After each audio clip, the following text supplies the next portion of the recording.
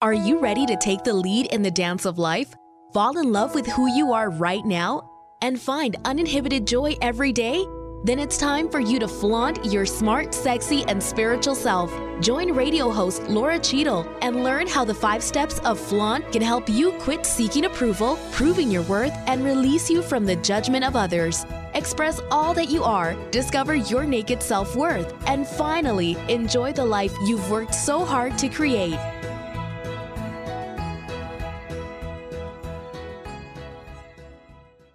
Hello and welcome. You're listening to Flaunt, the podcast for everyone who's ready to get to know themselves and show themselves unapologetically for who they are, not for who they think they should be, so they can choreograph the next phase of their life on their own terms and find the enthusiasm, joy, and satisfaction that they're looking for. Today's guests, I've got 2 amazing guests, and they are experts at just that, knowing who they are and what they want, and then showing themselves unapologetically for who they are. They are the hosts of an amazing podcast called the Not So Perfect Podcast. And they've got a really interesting story that I'll let them go further into, but basically they were married. And then they decided they wanted to get a divorce. And then they came back together. And at that point, they got really curious about what was going on, what was good, what was bad, what research said, and what they needed to do to stay happy, to stay connected, to fight better, to have a resilient marriage. And I mean, we're talking about everything under the sun. We're talking about sex. We're talking about just living together. We're talking about all of that. So I am not going to put words in their mouth. I am just going to introduce them, Sam and Patrick Cullinane of Bigger Love and the Not So Perfect Couple. Welcome to the show, you two. Thank you for having us. Yay. It's February. We are recording this in February for Valentine's Day when everybody is thinking about love. And I would love for you two to share your story from falling in love to falling out of love to falling back in love and staying in love. First off, just a quick note on Valentine's Day. Chocolates and flowers are half off the day after Valentine's Day. So that's what we celebrate it. I like Well, that's when Patrick celebrates I'm joking. it. Patrick's not a big Valentine's Day fan. But it's Hallmark Day. I call it Hallmark Day. I feel like the last few years, though, that you've been this is actually making more of an effort. This is a really good example of everything that you're talking about, because I used to get pissed. It's like, I don't need to be told when to be romantic, and this is dumb. It's Hallmark. It's all this and that and the other. And then 22 years into our marriage, I realized, maybe it was 21. I realized like 4 years ago that that may be how I feel, but that's not how Sam feels. And I don't really want her to explain to her friends all of my lame theories anymore. So I'm just going to celebrate Valentine's Day for her. And you know what? I really love that he's doing that now. I bet you do. I bet you do. All right, back to our story. Yes. Yeah, we've been married 25 years this year. So that's going to be, that's a good hunk. It's a long run. Yeah. Congratulations. Thank you. Yeah. So we met 25 years ago. We fell in love pretty quickly. I think we were married within 6 months of meeting each other. Yep. And it was great. I mean, the first year of marriage is always it's a little rough, to learn how to live with someone. And I already had a child from a previous relationship. And so that made it, I think, extra rough for Patty. But for the most part, the first 10 years of our marriage, well, probably 7. First 7 years of our marriage were pretty good. Okay. And then it started to get kind of rough and rocky. I think And 6. 6. Yeah, because when we moved back to Utah. Yeah. We moved, and then I got into a big career that required a lot of time and a lot of energy and a lot of effort. And that was kind of my number one priority. Then came the kids, and then came Patty. Patty sort of came in last as far as my priority list went. which doesn't help a marriage in any way, shape, or form. No, it doesn't. But isn't that common? Super really common. Yeah, you've got to make money. And we're all told from day one, be responsible, keep your job, blah, blah, blah, take care of your kids. So it's not that it's wrong. There's nothing wrong with it, but no. But everybody's guilty of complacency in a relationship in one form or another. You just like men in general. I've noticed it, the stop being as romantic. They stop being, you start taking a lot of that stuff for granted after 3 or 4 years and the honeymoon phase is over. So it all kind of fell into the same category. And I was building a business. And so I was, working for Sweat Equity and for free. He wasn't making money. I made money. I just didn't make as much as you. But it didn't take me a ton of effort to make the money I made. So Sam didn't really give me a lot of credit for what I was doing and felt the need, to provide for our family. And therefore that should be her priority, not me. Yeah, I really justified it like, oh, I'm in charge of making making sure that we have everything we need. We had everything we needed and more. And that's another thing about money. You sort of get on the treadmill and you're like, we need more. We didn't probably need all that money, but anyway, it became the number one thing. Here's some fun facts. You've been married to me longer than you were alive when we met. Here's one. And you've been retired longer than you ever had to work in your life. Boom.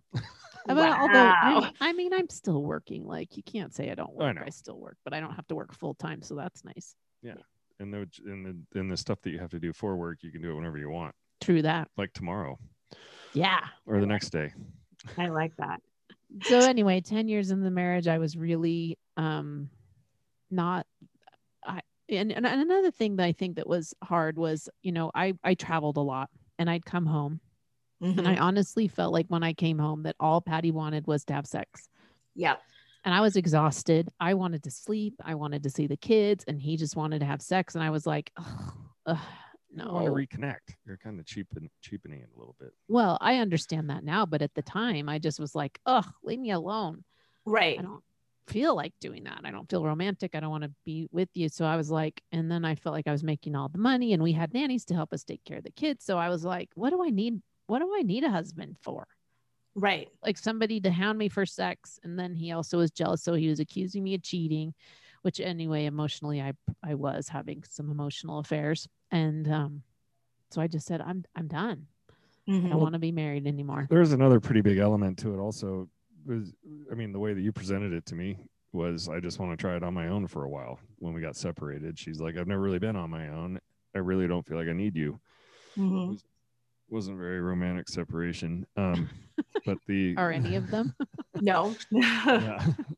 But that to me, I still think carried almost as much weight as everything else you're saying, in that, you got pregnant when you were 19, and you missed out on all of the sowing your oats heyday, waking up with the stranger kind of years that everybody went through. And yeah, so you wanted to try. You never really truly been on your own. Mm-hmm. Mm-hmm. I love, and I'm using the word love like kind of in a different way, because it's not like I love that you had problems. That's not what I mean by that. But what I love about it is everything that you say is so common. I don't think there is a married person out there who has never looked at their spouse and thought, what is it that you do all day? Or has ever looked at their spouse and thought, you're totally ignoring me. All I want is this. And why can't you do? Everybody out there looks at their spouse and has these internal dialogues with themselves about what their spouse is doing.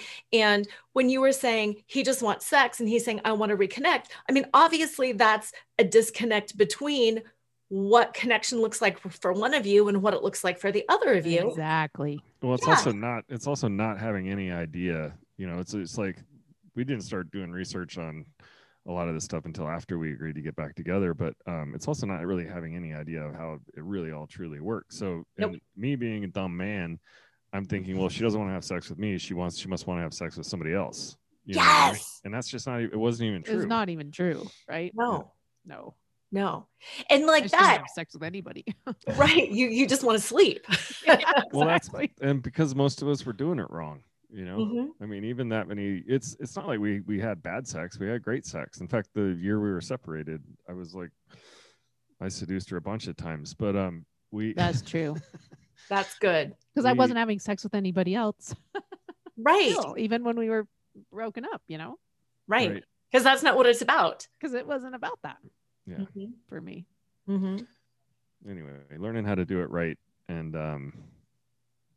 learning simple things like I can turn her on by vacuuming, stuff like that. Hot, super hot.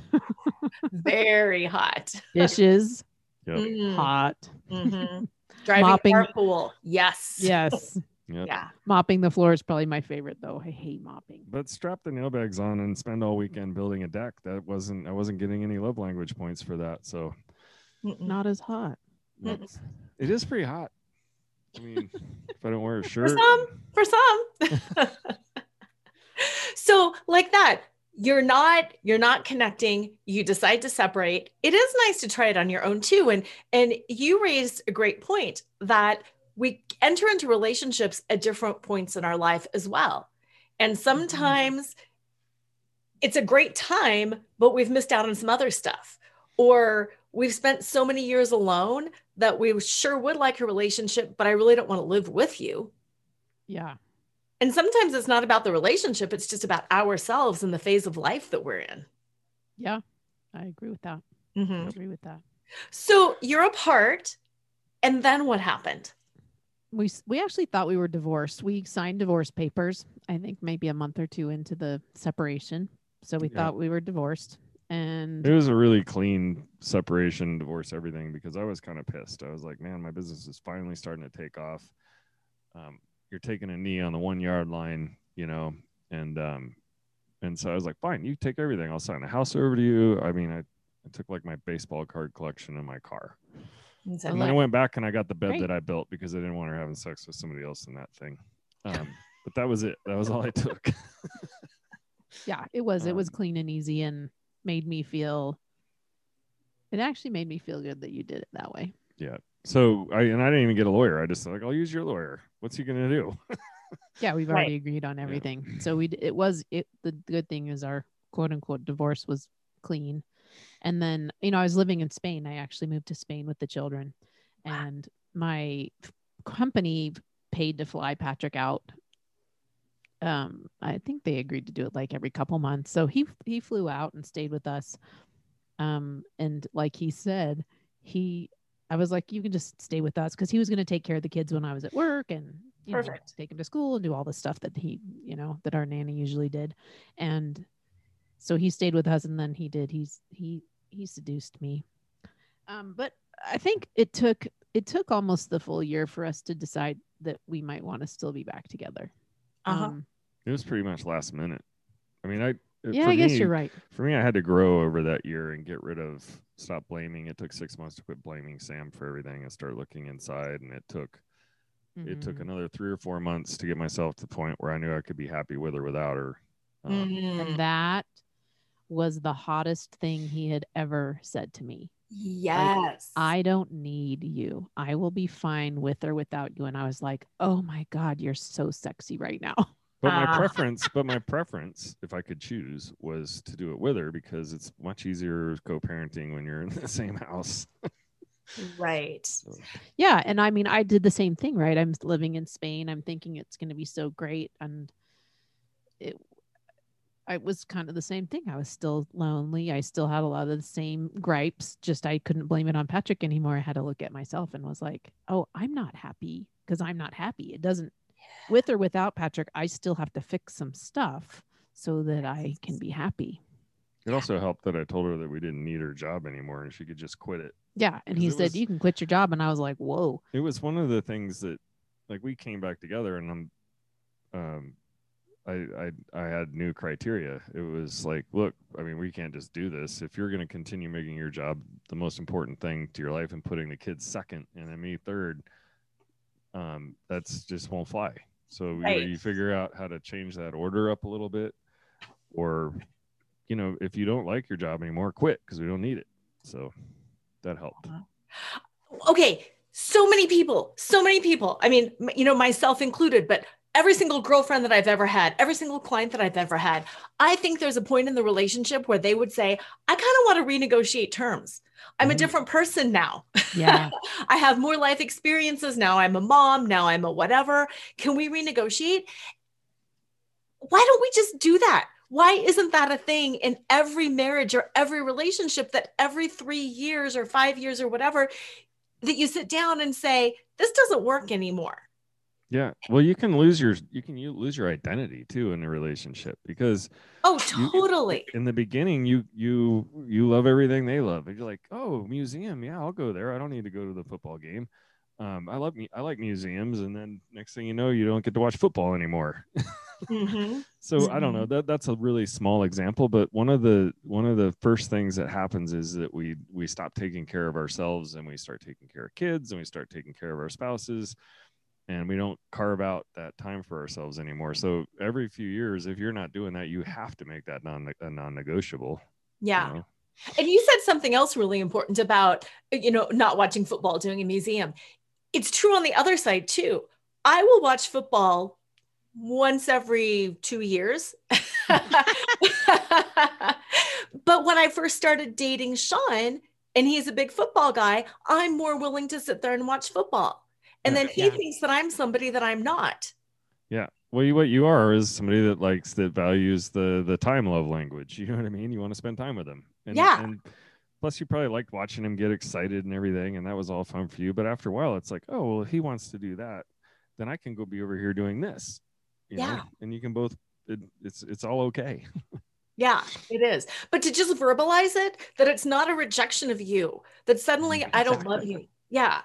It's just that now I'm becoming more me. And I covered that part up for a while because I was so interested in you. And now I'm back to, my work's all around burlesque. So stripping out of that layer, don't need it anymore. And it's all okay.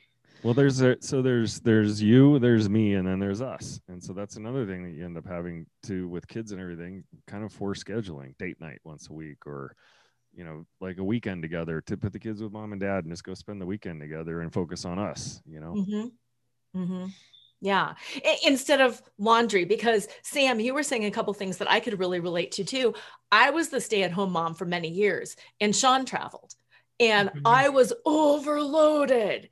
And he would come back, and I would send the kids to my parents, and I'd be like, yes, we can catch up on laundry, and we can go grocery shopping. And I haven't had a shower in 3 days, and same thing. He's thinking, no, we can be together. And I'm like, we can catch up. You've been gone and you're going to leave again. We've got 48 hours, go.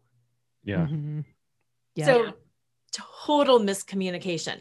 Okay. So going back to you guys, you decide to get back together, and do you have some conversations around what is this going to look like, or how do you start learning more? Because obviously you were each doing your own work, which is paramount to any relationship ever.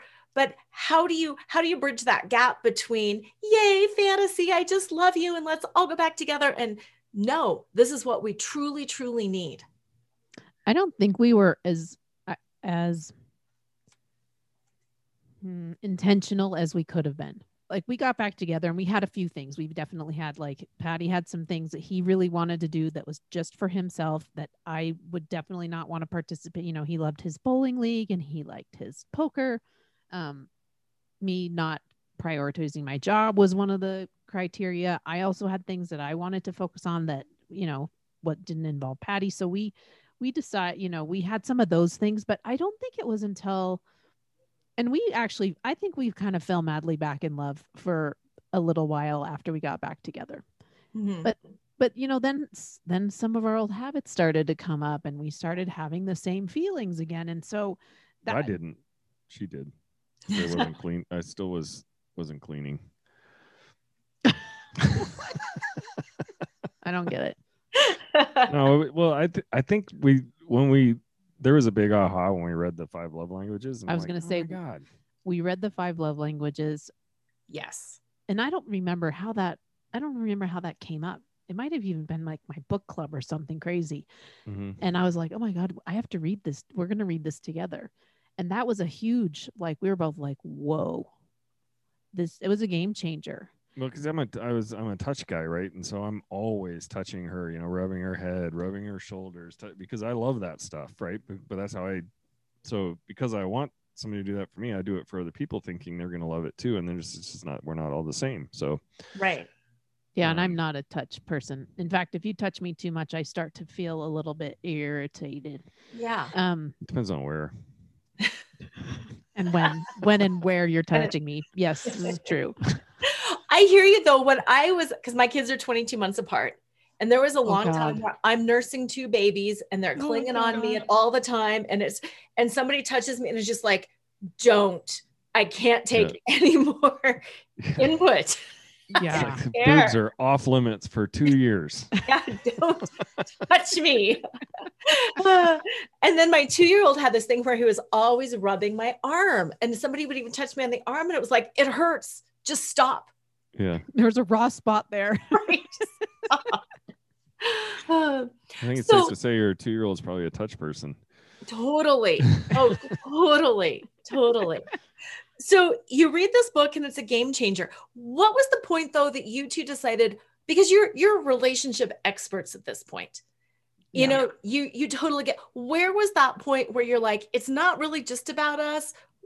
We want to do more, or was it just that you've done so much for yourself? How did that all happen? Well, it's funny. Because it's so, I actually don't think it's as unusual as people think, but, the fact that we broke up, got divorced, thought we were divorced, and decided to get back together. People are like, how did you do that? How do you go from saying, I never want to be with you again, to let's make this work? Because people, and the crazy thing about people in their relationships is they really don't go for help until it's desperate, because we somehow believe naively that our relationships are just supposed to work out if we're with the right, quote unquote, right person. Oh, that drives me crazy. Yes. I don't know. Well, there's also, I just think that's a whole bunch of BS. But go, sorry. I was just going to say, I think with every couple that's facing a split, there's one of them that quietly is hoping it's not going to happen, or it's not going to, they're not going to get a divorce, or they can pull the nose up. You know what I mean? One of those people is thinking that way. So those are the ones that usually would ask us, what did you guys do? Yeah. And we ended up helping. We've given a lot of advice and coaching to many, many couples over the years. And we've started thinking, we could probably shorten this process if we just write a book about what we know, and then we can give them the book. And then, if you still need help, come back to us and we'll, continue to help you. But, we kind of figured that was something that we really knew about, that we could give to the world as a gift, these are the things that we learned. And yeah, because the book kind of serves twofold. If you're young and new in a relationship, you ought to read it, because it gives you an idea what's coming. Yeah. And if you've been in a relationship for a long time and you kind of lost your way, then it should help with that kind of thing as well. At least that's our intention. Like you said, and I wrote it down, people don't go for help until they're desperate. Yeah. And so often if they read the book, even if they're like, this doesn't make any sense, hopefully on some level it's going to resonate, because at some level they're going to get there. And then they might think back, oh, there was that book I hated, but I think it might be valuable. Now I get it. Yeah, exactly. They told us in that book that we weren't going to be madly in love forever. Right. Yeah, that there are phases of love, and you have to go, and it's ebbs and flows, and it's not, you aren't going to be madly in love your whole life. It goes into different kinds of love, and those are just as beautiful, or maybe more beautiful. Well, in the honeymoon phase, a lot of people are leaving out the love yourself, the number one, Yeah. So. Yes. Yeah. So you said number one is, what are your tips for love? Is that like the number one, or what? Absolutely. Yeah. There's multiple quotes out there about it. One of our favorites was one of Oprah's guests. I always forget her name. But she was saying, that they people are like, oh, you're selfish because you just do things for yourself. And it's like, no, it's self-full, in other words. So if you do something that helps fill you up with love for yourself, so that to the point of being overflowing, now you can help somebody else. Now you really have something to give somebody, whereas if you're only half full of love for yourself, So It's that idea too of taking full responsibility for your own happiness. Yeah. You can't look to your partner and say, I hate that quote. You complete me. That No, you don't complete me. I'm a full whole person myself, and or you don't make me happy. I you hate don't that make too. me happy. You don't That's- make me I feel those emotions, and then I choose how to react to them, But this idea that we're both responsible for our own happiness, which means I have to take care of myself first so that I'm happy and resonating at a high enough vibration level to then overflow so that I can bring that love to Patty and everybody else that I we love. spend a lot of time tying our happiness to our significant other, and I mean, I still do it to this day. We do. Where Everybody falls into that. I'll try to do something nice for Sam, and if it doesn't, it hits with a little bit of a thud or something, then I'll own it until I catch myself and be like, "Whoa, what are you doing?" Yeah, that's not it. Yeah. So I think self-love is huge. I think it is too. And self-love and responsibility for yourself are closely related, but they're also kind of different. They are kind of different. Yeah, because I can be totally in love with me and still act like the prima donna and expect you to do everything for me. Mm-hmm.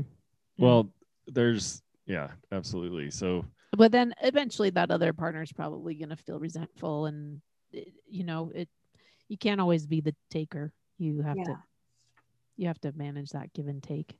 Yeah. And you can be full of love for yourself, but still laying blame at the other person for whatever. Moods are a good example. Oh, I'm just in a bad mood because you made me mad. Well, nobody makes you mad. You choose to be mad about something and then carry it on with you for the rest of the day. Mm-hmm. So, yeah, I like that. So many people listening to the show around Valentine's Day, I think, will either be in a relationship and they say, I really wish it was better, or they're looking for a relationship because I can't find anybody that's good out there. And I was wondering if you could kind of address both of those. First of all, it's him or it's her. It's not a great relationship. I'm reading all the books. I'm doing all the work. He doesn't care. He's not interested. It's not good. What do you say to somebody like that? What can they do to help themselves? It's one of those things that you're talking about, like sitting down, setting expectations and resetting from time to time. And if you're really invested in your relationship and you feel like there's some work that needs to be done there, so you're reading the books and you're doing these things and you're trying to get the other person to do it and they're not, it's time to talk about how invested they are in that relationship. Do you know what I mean? Because I need more from you. How can I communicate to you what I need so that you can give it to me? And a lot of people are reading the books and they're like, you should read this book's for you. Yeah, exactly. We hear that a lot. Here, I got you this book. Yeah. Well, did you read it? Have you done the things inside there? Are you really implementing it? It's also something to intellectually understand something. It's another thing to put that intellectual understanding into practice. Yes. And be self-aware enough to understand how you are feeling, what you are thinking, and then how are you reacting and how are you interacting with your partner. That it takes a lot of self-awareness to implement a lot of the things that we talk about in the book, because it's a lot of self-regulation, self-knowledge, and then that self-love. Yeah. And one of my favorite kind of epiphanies I had in my life, I call it my passion epiphany. Like 3 years into our marriage, we were having sex and I'm like, God, there just isn't any passion. I don't think I can do this for the rest of my life. Mm-hmm. And then within 10 minutes, I'm laying there having these thoughts. And I was like, well, how much passion was I bringing to the table? I was laying on top. I was laying there going, there's no passion here, So it's the same thing in your relationship. If you feel like your relationship is stalled, or you're unhappy, double down on your effort, and you'd be amazed at that's what I've done in my life. I've doubled down every time I start to feel like I want to quit something, or I don't have any excitement in it, or that I've lost my passion. If I double down on my effort for that thing, yes, it almost always to a T turns things 180 in the other direction. I love that. I love that, because one of my favorite things is and when I work with people and I coach them is give what you want to get. If you're wanting respect, give respect. If you want love, give respect. And that's very similar. Double down on your efforts, because then at least you'll know. I mean, you were talking about communicating to your partner. I guess if you were saying, this is what I need as a human, as a soul, and this is what I need from you, and they say, nah, not going to give it, then I guess that puts you in that decision point then. All right, then I do need to leave, or I will suck it up, but do something else. And if you're feeling, I also feel like if you're unhappy and if you think you're unhappy in your relationship, maybe look at yourself and why you're not happy without looking at your partner. Like, what's working in my life and what's not working in my life, separate from my partner, because that's a whole other complicated thing that it's so easy to just blame your partner. So look at yourself and see what things you can do to become self-full, like we've been talking about. And sometimes just that change in your own energy improves the whole mood of the entire household. And maybe it's not as bad as you think. Maybe you're just not taking good care of yourself, which we see a lot, especially in women. I have to be honest. Yes. Like, they're like, oh, my marriage is awful. And I'm like, well, tell me about the other parts of your life. Like, what's great in your life? And then if there's nothing good there, I'm like, well, this may or may not actually be your relationship. This may be you not taking care of yourself and taking responsibility for your happiness. That is so huge. And you're right. It does tend to be predominantly women, because we're raised selfish, be selfless, be selfless. Yes, we are. Everybody first. Yes. And we're caretakers. We're natural caretakers. And when you have kids, you have to do that, right? You have to invest almost everything you have into trying to take care of these little babies and people that can't take care of themselves. But that's certainly not true of your partner. Right. And it's, you say that it's women, but it's men too. Yeah, men do that too. But we're men kind of fall. So I'm going to go back to the sex thing, Yeah. A lot of men, the number one complaint for, I'd say it's a huge significant percentage of men, is they don't get sex enough, or maybe the sex isn't as good as they want it to be, or whatever. But are you reading? Pick up a book about foreplay. Try to understand what your significant other's kind of, do's and don'ts are. Have you ever asked her, how do you want to be touched? Have you ever, really gone right? So, or go deep on like, what do you fantasize about? What deep. Are you? Yeah. Well, and just like what you were talking about earlier with being exhausted, it doesn't matter. You could be, and whoever's fantasy person could walk right in, and if you're exhausted, you're exhausted. If you're depleted, you're depleted. And you talked about cleaning, having help. I mean, if that's what you want, is help around the house or help with the kids, then that's it. Learn it, do it. Well, the exhaustion thing sometimes is an excuse also. Like, Sam used to be at night. She's like, I'd rather have sex in the morning. I'm too tired at night. And I'm like, well, you could have 3 minutes of magic tonight, and then I'm just kidding on the time. But it's like, I told her, well, if we might have for 20 minutes, right? Are you so exhausted that you don't have 20 minutes in you? And then by then I'm going to be so happy. I'm going to get up early. I'm going to take care of the kids. I'm going to make her breakfast in bed. I mean, you're going to have an extra 2 or 3 hours in the morning that you get to sleep in. And I'm like, oh, never mind. I can do that. I'm fine. Yeah, I'm good. I feel so much more chipper now. Yeah. I want to go back to the, passion one more thing too, because this is another time in my life where it's happened, where at my business I was in the process of selling it, and the guys who were buying it asked me, why are you selling it? And I'm like, I'm burned out. I'm done. I'm over this. I want to be out. And they came back with just a horrible offer. And I started thinking about, I caught myself, because I'd already had this epiphany years before that. And I'm like, oh my God, this is the same thing. My complaints were, I come into the office every day. Nobody even talks to each other. Nobody says hi. Everybody just goes in, they put their head down, and they do the bare minimum. And then I would sit in my office and do the bare minimum. And so I was like, man, I'm not bringing my A game at all. So I doubled down on my efforts. Every day I came in, I smiled, and I went into each person's office. I sat down, I asked them about their weekend, their day or whatever, their kids. Then I went into my office, and I changed my whole attitude. And it made, I started having fun going into work again, Yeah. And so I told the guys that wanted to buy my business, I'm like, no, I'm not selling it now. and I ended up getting like quadruple the money from the original offer, and then stayed a part of the business after that, just because I didn't want to like abandon my people. But it was the same thing. It almost cost me a crap ton of money because of my attitude, you know? Mm-hmm. Mm-hmm. I love that. Yeah. And that totally makes sense. And again, it ties it back around to you're taking care of yourself. Yeah. Yep. Yeah. And you're giving what you Giving what you want to instead of receive. sitting around whining what I'm not getting, just go out and give it. And all of a sudden you start getting it back. It just comes back. Yeah. Yeah. Create the magic, create the Yep. passion, create the fun, create whatever it is you want to create. Yep. Yeah. And what a great tip. What else is working in your life? Because energy is finite to a certain extent. And if you're giving it all somewhere else, you might truly have nothing left at home, but that is your choice. Yeah. Yeah. It's a choice. Mm-hmm. Mm-hmm. It's a choice. So what about for single people, you know, people who are listening, who are like, I just want to find a really good relationship and nobody is out there and blah, blah, blah. And everybody has baggage. You know, there's a lot of women listen to this show between like 40 and 60. And between 40 and 60, there's a lot of baggage. I would say my first thing, and I know Sam has something on this also, but the number one thing I would say is that quit worrying about finding somebody.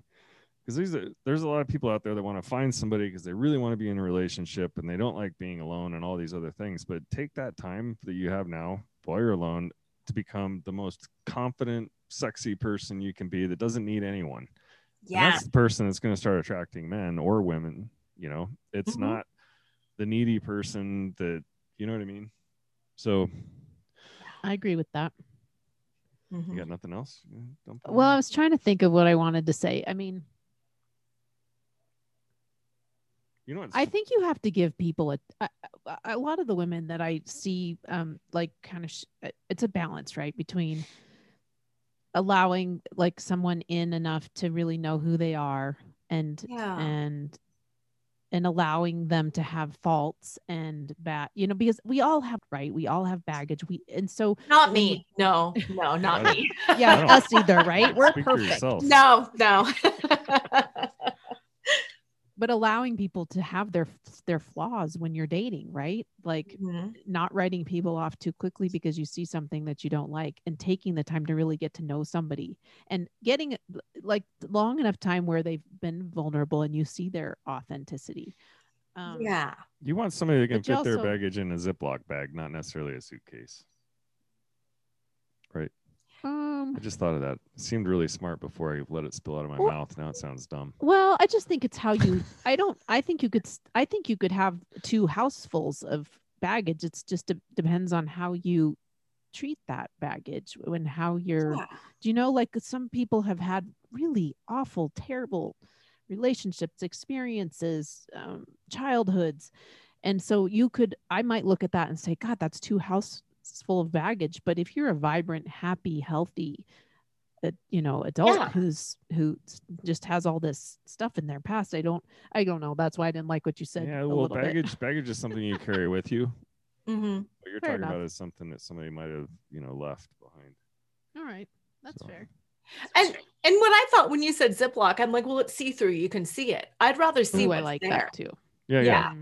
I don't want the unknown skeleton in the closet and we don't know what it is. This is what I'm working on. It's in this bag over here. Show me what you got. Yeah. So then where is the line? Because I think this is a tough one in marriage and in dating. Where is the line between let's make it work or no, it truly is the time to separate. We are not good together. Not everybody is good together. You know, my son broke up with his girlfriend a couple years ago, and I'm like, you are both great people and you are not great together.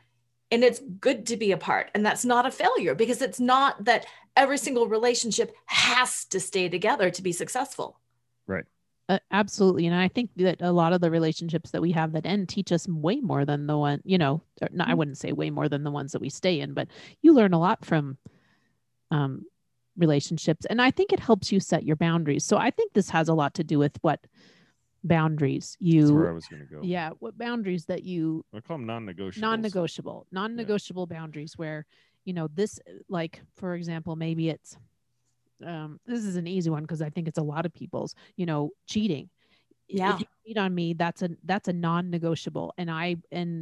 Or dishonesty, if I catch you lying to me, that's a non-negotiable. And so if that's your non-negotiable, you just have to decide where your boundaries are.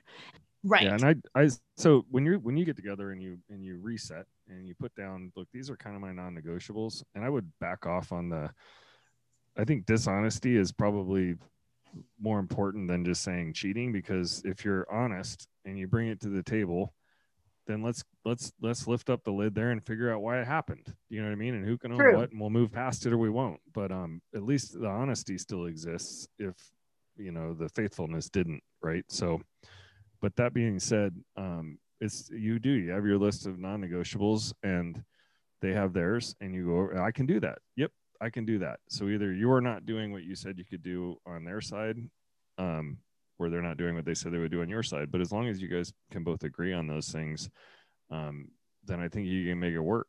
Mm-hmm. And I will go back to what we said kind of at the beginning, there are different phases of our lives, and those things, just like our contracts, what we will and will not do changes in our lives, and how long for lots of reasons, right? Where our boundaries are constantly shifting. So it's not like this is the boundary forever. It's like, this is the boundary I'm willing to put up with right now. And it could change at any point in time. 35-year-old man might really, really prefer to have sex and average it 3 times a week. But when he's 65, let's see. Right. Right. It could be totally different. Yeah. Yeah. So what about when there is a relationship and one person is really not necessarily not interested, but not that interested? They think it's legitimately fine, and the other person isn't. Because just like some people want sex more, some people want it less, some people want the relationship more. You know what I'm saying? It's a tough balance. Is there anything the person who wants to do more can really do to stimulate that other person to take action? Because I think there's probably, a lot of people in that category. I think the only thing that they can do is be 100% honest with that other person and have that conversation, because we just spent 2 days having this exact conversation. Coaching with someone. And she's never really sat him down and said, this is not okay. I can't continue going like this. And if you're okay with it going forward like this, then we need to start making plans to be apart, but until she has that conversation. I think there's something too about specificity. I think you can't sit down and say, our relationship sucks and I don't like it. Right. Again, this is like a lot of self-awareness and a lot of observing what's happening and why you're feeling a certain way, and being able to dig deep to see why do I feel bad about that? What is happening with me? Is this really me, or is this something that needs to be addressed outside of myself? I think that you have to look inside and then and figure out really specifically what specifically isn't going well. Like in this relationship, in a lot of relationships, actually sex is one of the big things and people are really uncomfortable talking about it. Yes. So that makes it even more difficult. And then specifically, what about the sex? Is it that you're not having enough sex? Then again, is it important? Like, you have to weigh all these things before you decide that this is something that needs to be discussed. And I think, again, what are your non-negotiables for this person? Sex is a non-negotiable. She wants to have sex with her partner, and they're in a sexless marriage right now. And so, she has to, and I don't think she said like, this is non-negotiable. Like, I will find some other partner if you're not going to have sex with me. She hasn't said that. Right. So until she says that, he doesn't even have a chance to come to the party. Right. Well, she's there's some dishonesty too on his part, in that he's going through some stuff, and he's the pressure to have sex only makes it worse, because he adds more stress to the already stressful situation, which is already causing the issues. And so there's in this like vicious circle when it comes to all that stuff. So when you have that conversation, hopefully both people can be totally honest and get it all out on the table, and then start addressing what's not working. Yeah. Yeah. And that's hard. I mean, even Patrick and I, when we go through issues, there's a time and a place, being deliberate about when you're talking about things. not after you've been drinking. We think this is a bad Yeah. idea to have these conversations after alcohol or any sort of drug use, because it's just usually doesn't go that Well, it great. gives you the bravery to broach the topic, but then it doesn't give you the ability to react properly. yeah. Right. Um, Right. And And that's, when you're relaxed is better, and yeah, we have a thing too. Sean, my husband likes to watch football. And I have always had this habit of Sundays or whatever coming in and being like, this is what's going on, blah, blah, blah, blah, blah, blah, blah. And he'll be like, uh-huh. And then Monday will roll Exactly. around. Yeah. And I'll say, well, we Yeah, talked that- about that yesterday. And he's like, when? Well, when the game was on. And it's like, if the game is on, I know he's not processing. He's not hearing it. or if you It's see especially someone, bad. if you see someone looking at their phone, Yep. it doesn't matter if they say uh-huh or you think they're listening. They're not. Yep. No. Multitasking, this is some of the best research in our book. Not some of the best, but some of the research from our book. Multitasking does not exist. It just does not exist. It's not a real thing. You can only focus on one thing at a time. You just try to switch fast enough. But phones are the ultimate. The only type of multitasking that exists is tasking and ignoring. You can do those two things at once. That's funny. That is true. That is But- absolutely true. But she's absolutely right. If I start talking to her and she's responding to me, but I also see she's sending a text or an email, I'm like, I'll just wait until you're finished. We do that. Yeah. Yeah. Right. Or, and I really need your undivided attention right now. Can we just put pause on the game for a second? Yeah. And I then he'll probably remember that one tomorrow.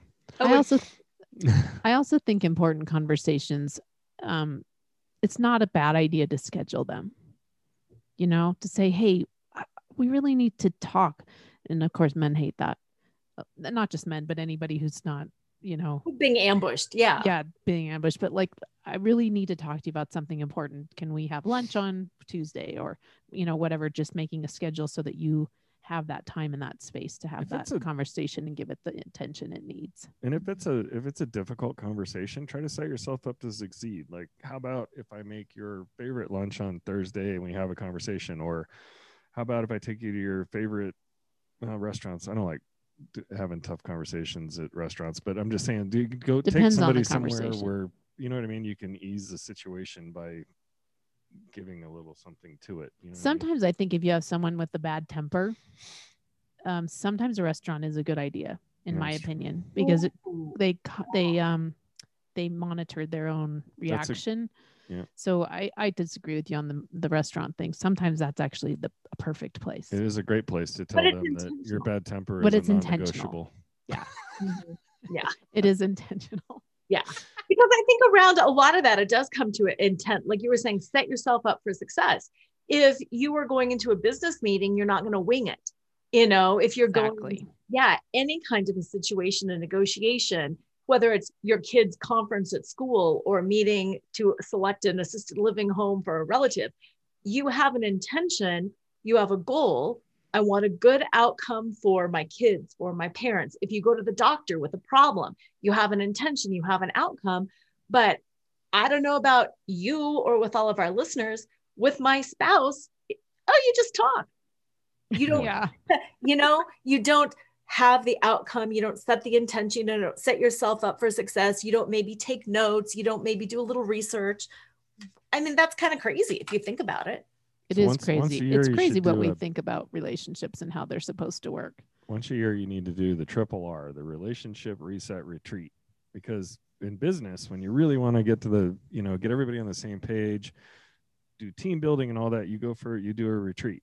Mhm. And so it's kind of important to do that for your relationship. And if both of you go to this weekend getaway or wherever you're doing, with knowing that that's what this is going to be about, then hopefully everybody's prepared, right? Yeah. Mhm. Mhm. Yeah. I just made that one up too. I know that was good on the fly, babe. That was good. That was good. And when you were saying that, making the analogy to work and the team building, that's so true. And I thought it's so interesting because I think a lot of people are cynical when it comes to relationships. At work, you might be like, yeah, we're going to do it. But if it's, hey, honey, I just signed us up for a marriage retreat. I think it's, yeah, what do you want from me? Or what are they going to tell me not to? There's that cynicism, that negative Yeah, you're right. Bias. We actually we run couples retreats, and we always make them super fun. Mhm. We always have lots and lots of activities, and sometimes ones that push the comfort level of people. We do something kind of edgy, adventurous, because that actually bonds people. But yeah, there's a lot of people are like, oh, you run. I mean, what? Yeah, I guess couples isn't there there's like a movie, isn't there? Marriage retreat or Yes. couples. Oh my gosh, it's so funny. Yeah, It's so funny. So funny. It's called couples retreat, Couples right? retreat. Yeah. And like that, a personal retreat, a couples retreat, even a facilitated retreat, like the way you guys do, that should be, I think, mandatory. Just like in a business setting, some retreat once a year. We also really think a weekly date night, even if you're not leaving your home, but you're just time where you have set that aside to spend just together to do something that you both like to do. It's good. It's like maintenance, it's maintenance for your relationship. Yeah. And that leads right into this next point. We're in the middle of a pandemic that's probably not going to be ending. It's going to be a while. I know that puts a whole lot of strain on relationships. Yeah. Do you have any tips or tricks or words of insight for people who are thinking, date night? I just want to get out of the house right now. I don't want to see them. Yeah. Well, there's a lot of things you can do for a date night. I mean, you can go for a walk. You can, it doesn't have to be, going out for dinner and a movie, which is basically what you're saying is a lot of that's not even possible. But then you also have the whole work from home thing too, which is, I think, putting a ton of stress on relationships because people don't I liked it when they went to work. That was my time. And now that's gone. Yeah. Yeah. So, I think you have to focus on doing something fun. Yeah. I do. I because it has to be something that you're looking forward to. So if it's, just sitting in the room and talking to each other, that's not usually going to be enough. Like play a game, watch a movie and snuggle. I mean, just try to do something that you think is going to be fun. Well, you have to, if you're working from home, especially, try to create a place in the house where you go to work. And then when you get up and you leave that place, you're done. Just like when you leave the office, because a lot of people try to just keep on working because they're there. And then the work never ends. I also, again, like going back to that self-care, self-love, make sure you're doing that. Yeah, a lot of people, I have a lot of friends that are like the gym. That's how I get my, that's my self-care, self-love, and I can't go to the freaking gym. So, but there's a lot of other things that you can do, I mean, a lot of my friends put gyms in their garages and did some things along those lines, but pick something else. Pick something else if you can't go and do what you used to do. There's got to be something else. Just pick it. Yeah. I also think trying to carve out time, again, going back to like your date night's going to suck if you're not feeling happy and fulfilled, and finding happiness and fulfillment in the pandemic has really been a challenge for a lot of people. So you just got to double down. Yeah. Yeah. Calls with your friends because you can't go out. Date nights are about being present with each other. That's really all you got to focus on. So if you're having a date night and you're being 100% present with each other for at least part of it, like you maybe watching Netflix is your thing. And I get that. We love doing that too, but carve out that hour and a half or more if you can, where you can just be present with each other, because that's and we also think you should have sex on date night. Yeah. Yeah. Both to start it off and to end it.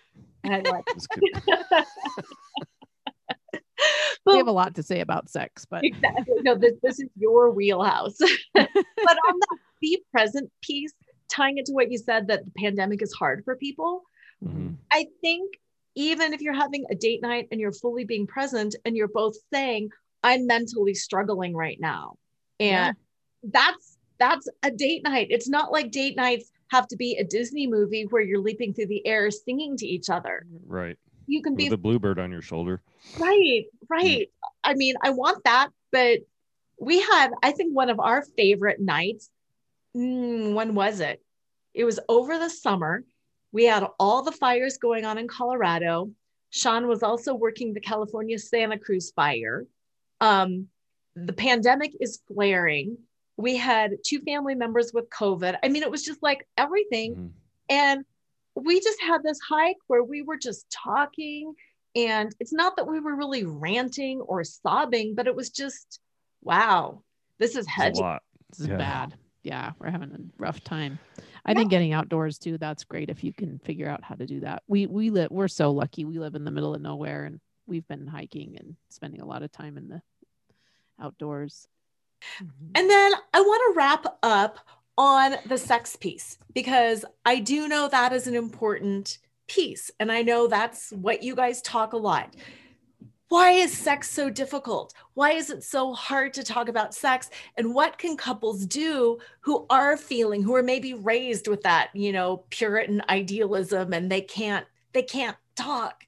What's your advice to them? Get over it and start talking about it, and over communicate when it comes to that stuff. I mean, and recognize that a lot of it helps if you start to unravel what you think about sex and why. Is it bad? Is it dirty? Is it naughty? Is it icky? And then why do you think that? And a lot of it is cultural. And yet we use sex to sell, but as in religions and all, and I mean, we do have a puritanical background here in this country, and it's the original sin. And I think unraveling how and why you feel about that and finding your own truth. I mean, how do you really feel about sex if you get down to it, and why? And kind of, I don't know. It can be tricky to try to unravel all that. I mean, I still have a lot of hangups about sex, and I educate people about it. Right. So recognizing that we all have that, and it's not, we're not consciously thinking that, but when you start to understand your own behaviors or why you do or don't want to do it, you'll start to see some interesting things in there. A lot of the negativity that women feel about sex was put on them via shame by a patriarchal society. So exactly. Yeah, no, that's true. And, I teach burlesque, and I teach burlesque as that self-development piece. And that is that panic that women go into. I don't know how to be sexy. And it was like, okay, what is sexy? Oh, we got to talk about that. And then I can't do that. Well, why can't you? Oh, there's a lot of layers with that. Speaking of baggage, right? Yeah. Back to the baggage conversation. Yeah. But again, I have to do it for me. I can't have my husband do it for me or my wife do it for me. I have to do it for me. Yes, you do. And I think, again, going back to, the conditioning, most of what we're taught about sex is, at least in school, and then all the rest of it we learn like through hearsay. Yeah. It's reproduction. Sex is reproduction. And it gives you STDs. Yep. I mean, literally that's all we learn. Yeah. You need a lot more knowledge than that to have a great sex life. Yeah. You can't be that's sort of fear tactics, right? Yeah. Yeah, absolutely. It's really what we're taught. Yeah. It's for reproduction, and it can give you STDs. And if you do too much of it, you're a slut. That's basically what women are. That's what conditioned. We're taught. Yeah. No, there's so much judgment around that. I think we could have a whole other show on the judgment around sex. Yeah. And some of the stuff, how to unravel some of that stuff and understand your own sexuality. Because that's another thing is like I said, we think our sexuality is what we heard in the gym or from our girlfriend or on a TV show that really has no idea. And there's a lot of great research that has been done actually very recently. I mean, we didn't even know what the clitoris looked like until like 10 years ago. No. So it's so crazy. Yeah. So there's a lot of great research that's coming out about sex that will help people have a different idea about how it's supposed to work and why. Yeah. And our book includes quite a bit of that. Well, where can listeners get a hold of your book, find your podcast, learn more about you, your story, all of that?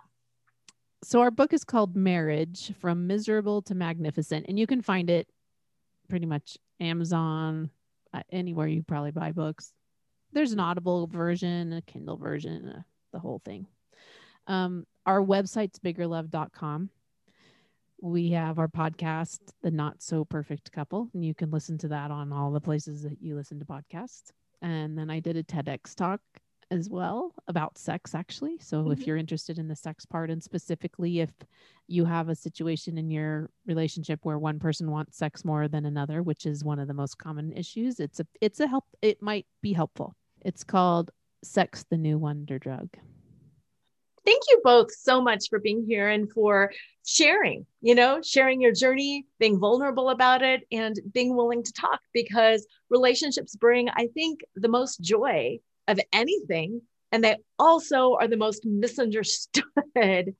And it's a tough topic for a lot of people. So thank you for being a voice of reason, for providing real researched, material, and just for being willing to show up and talk. I greatly appreciate it.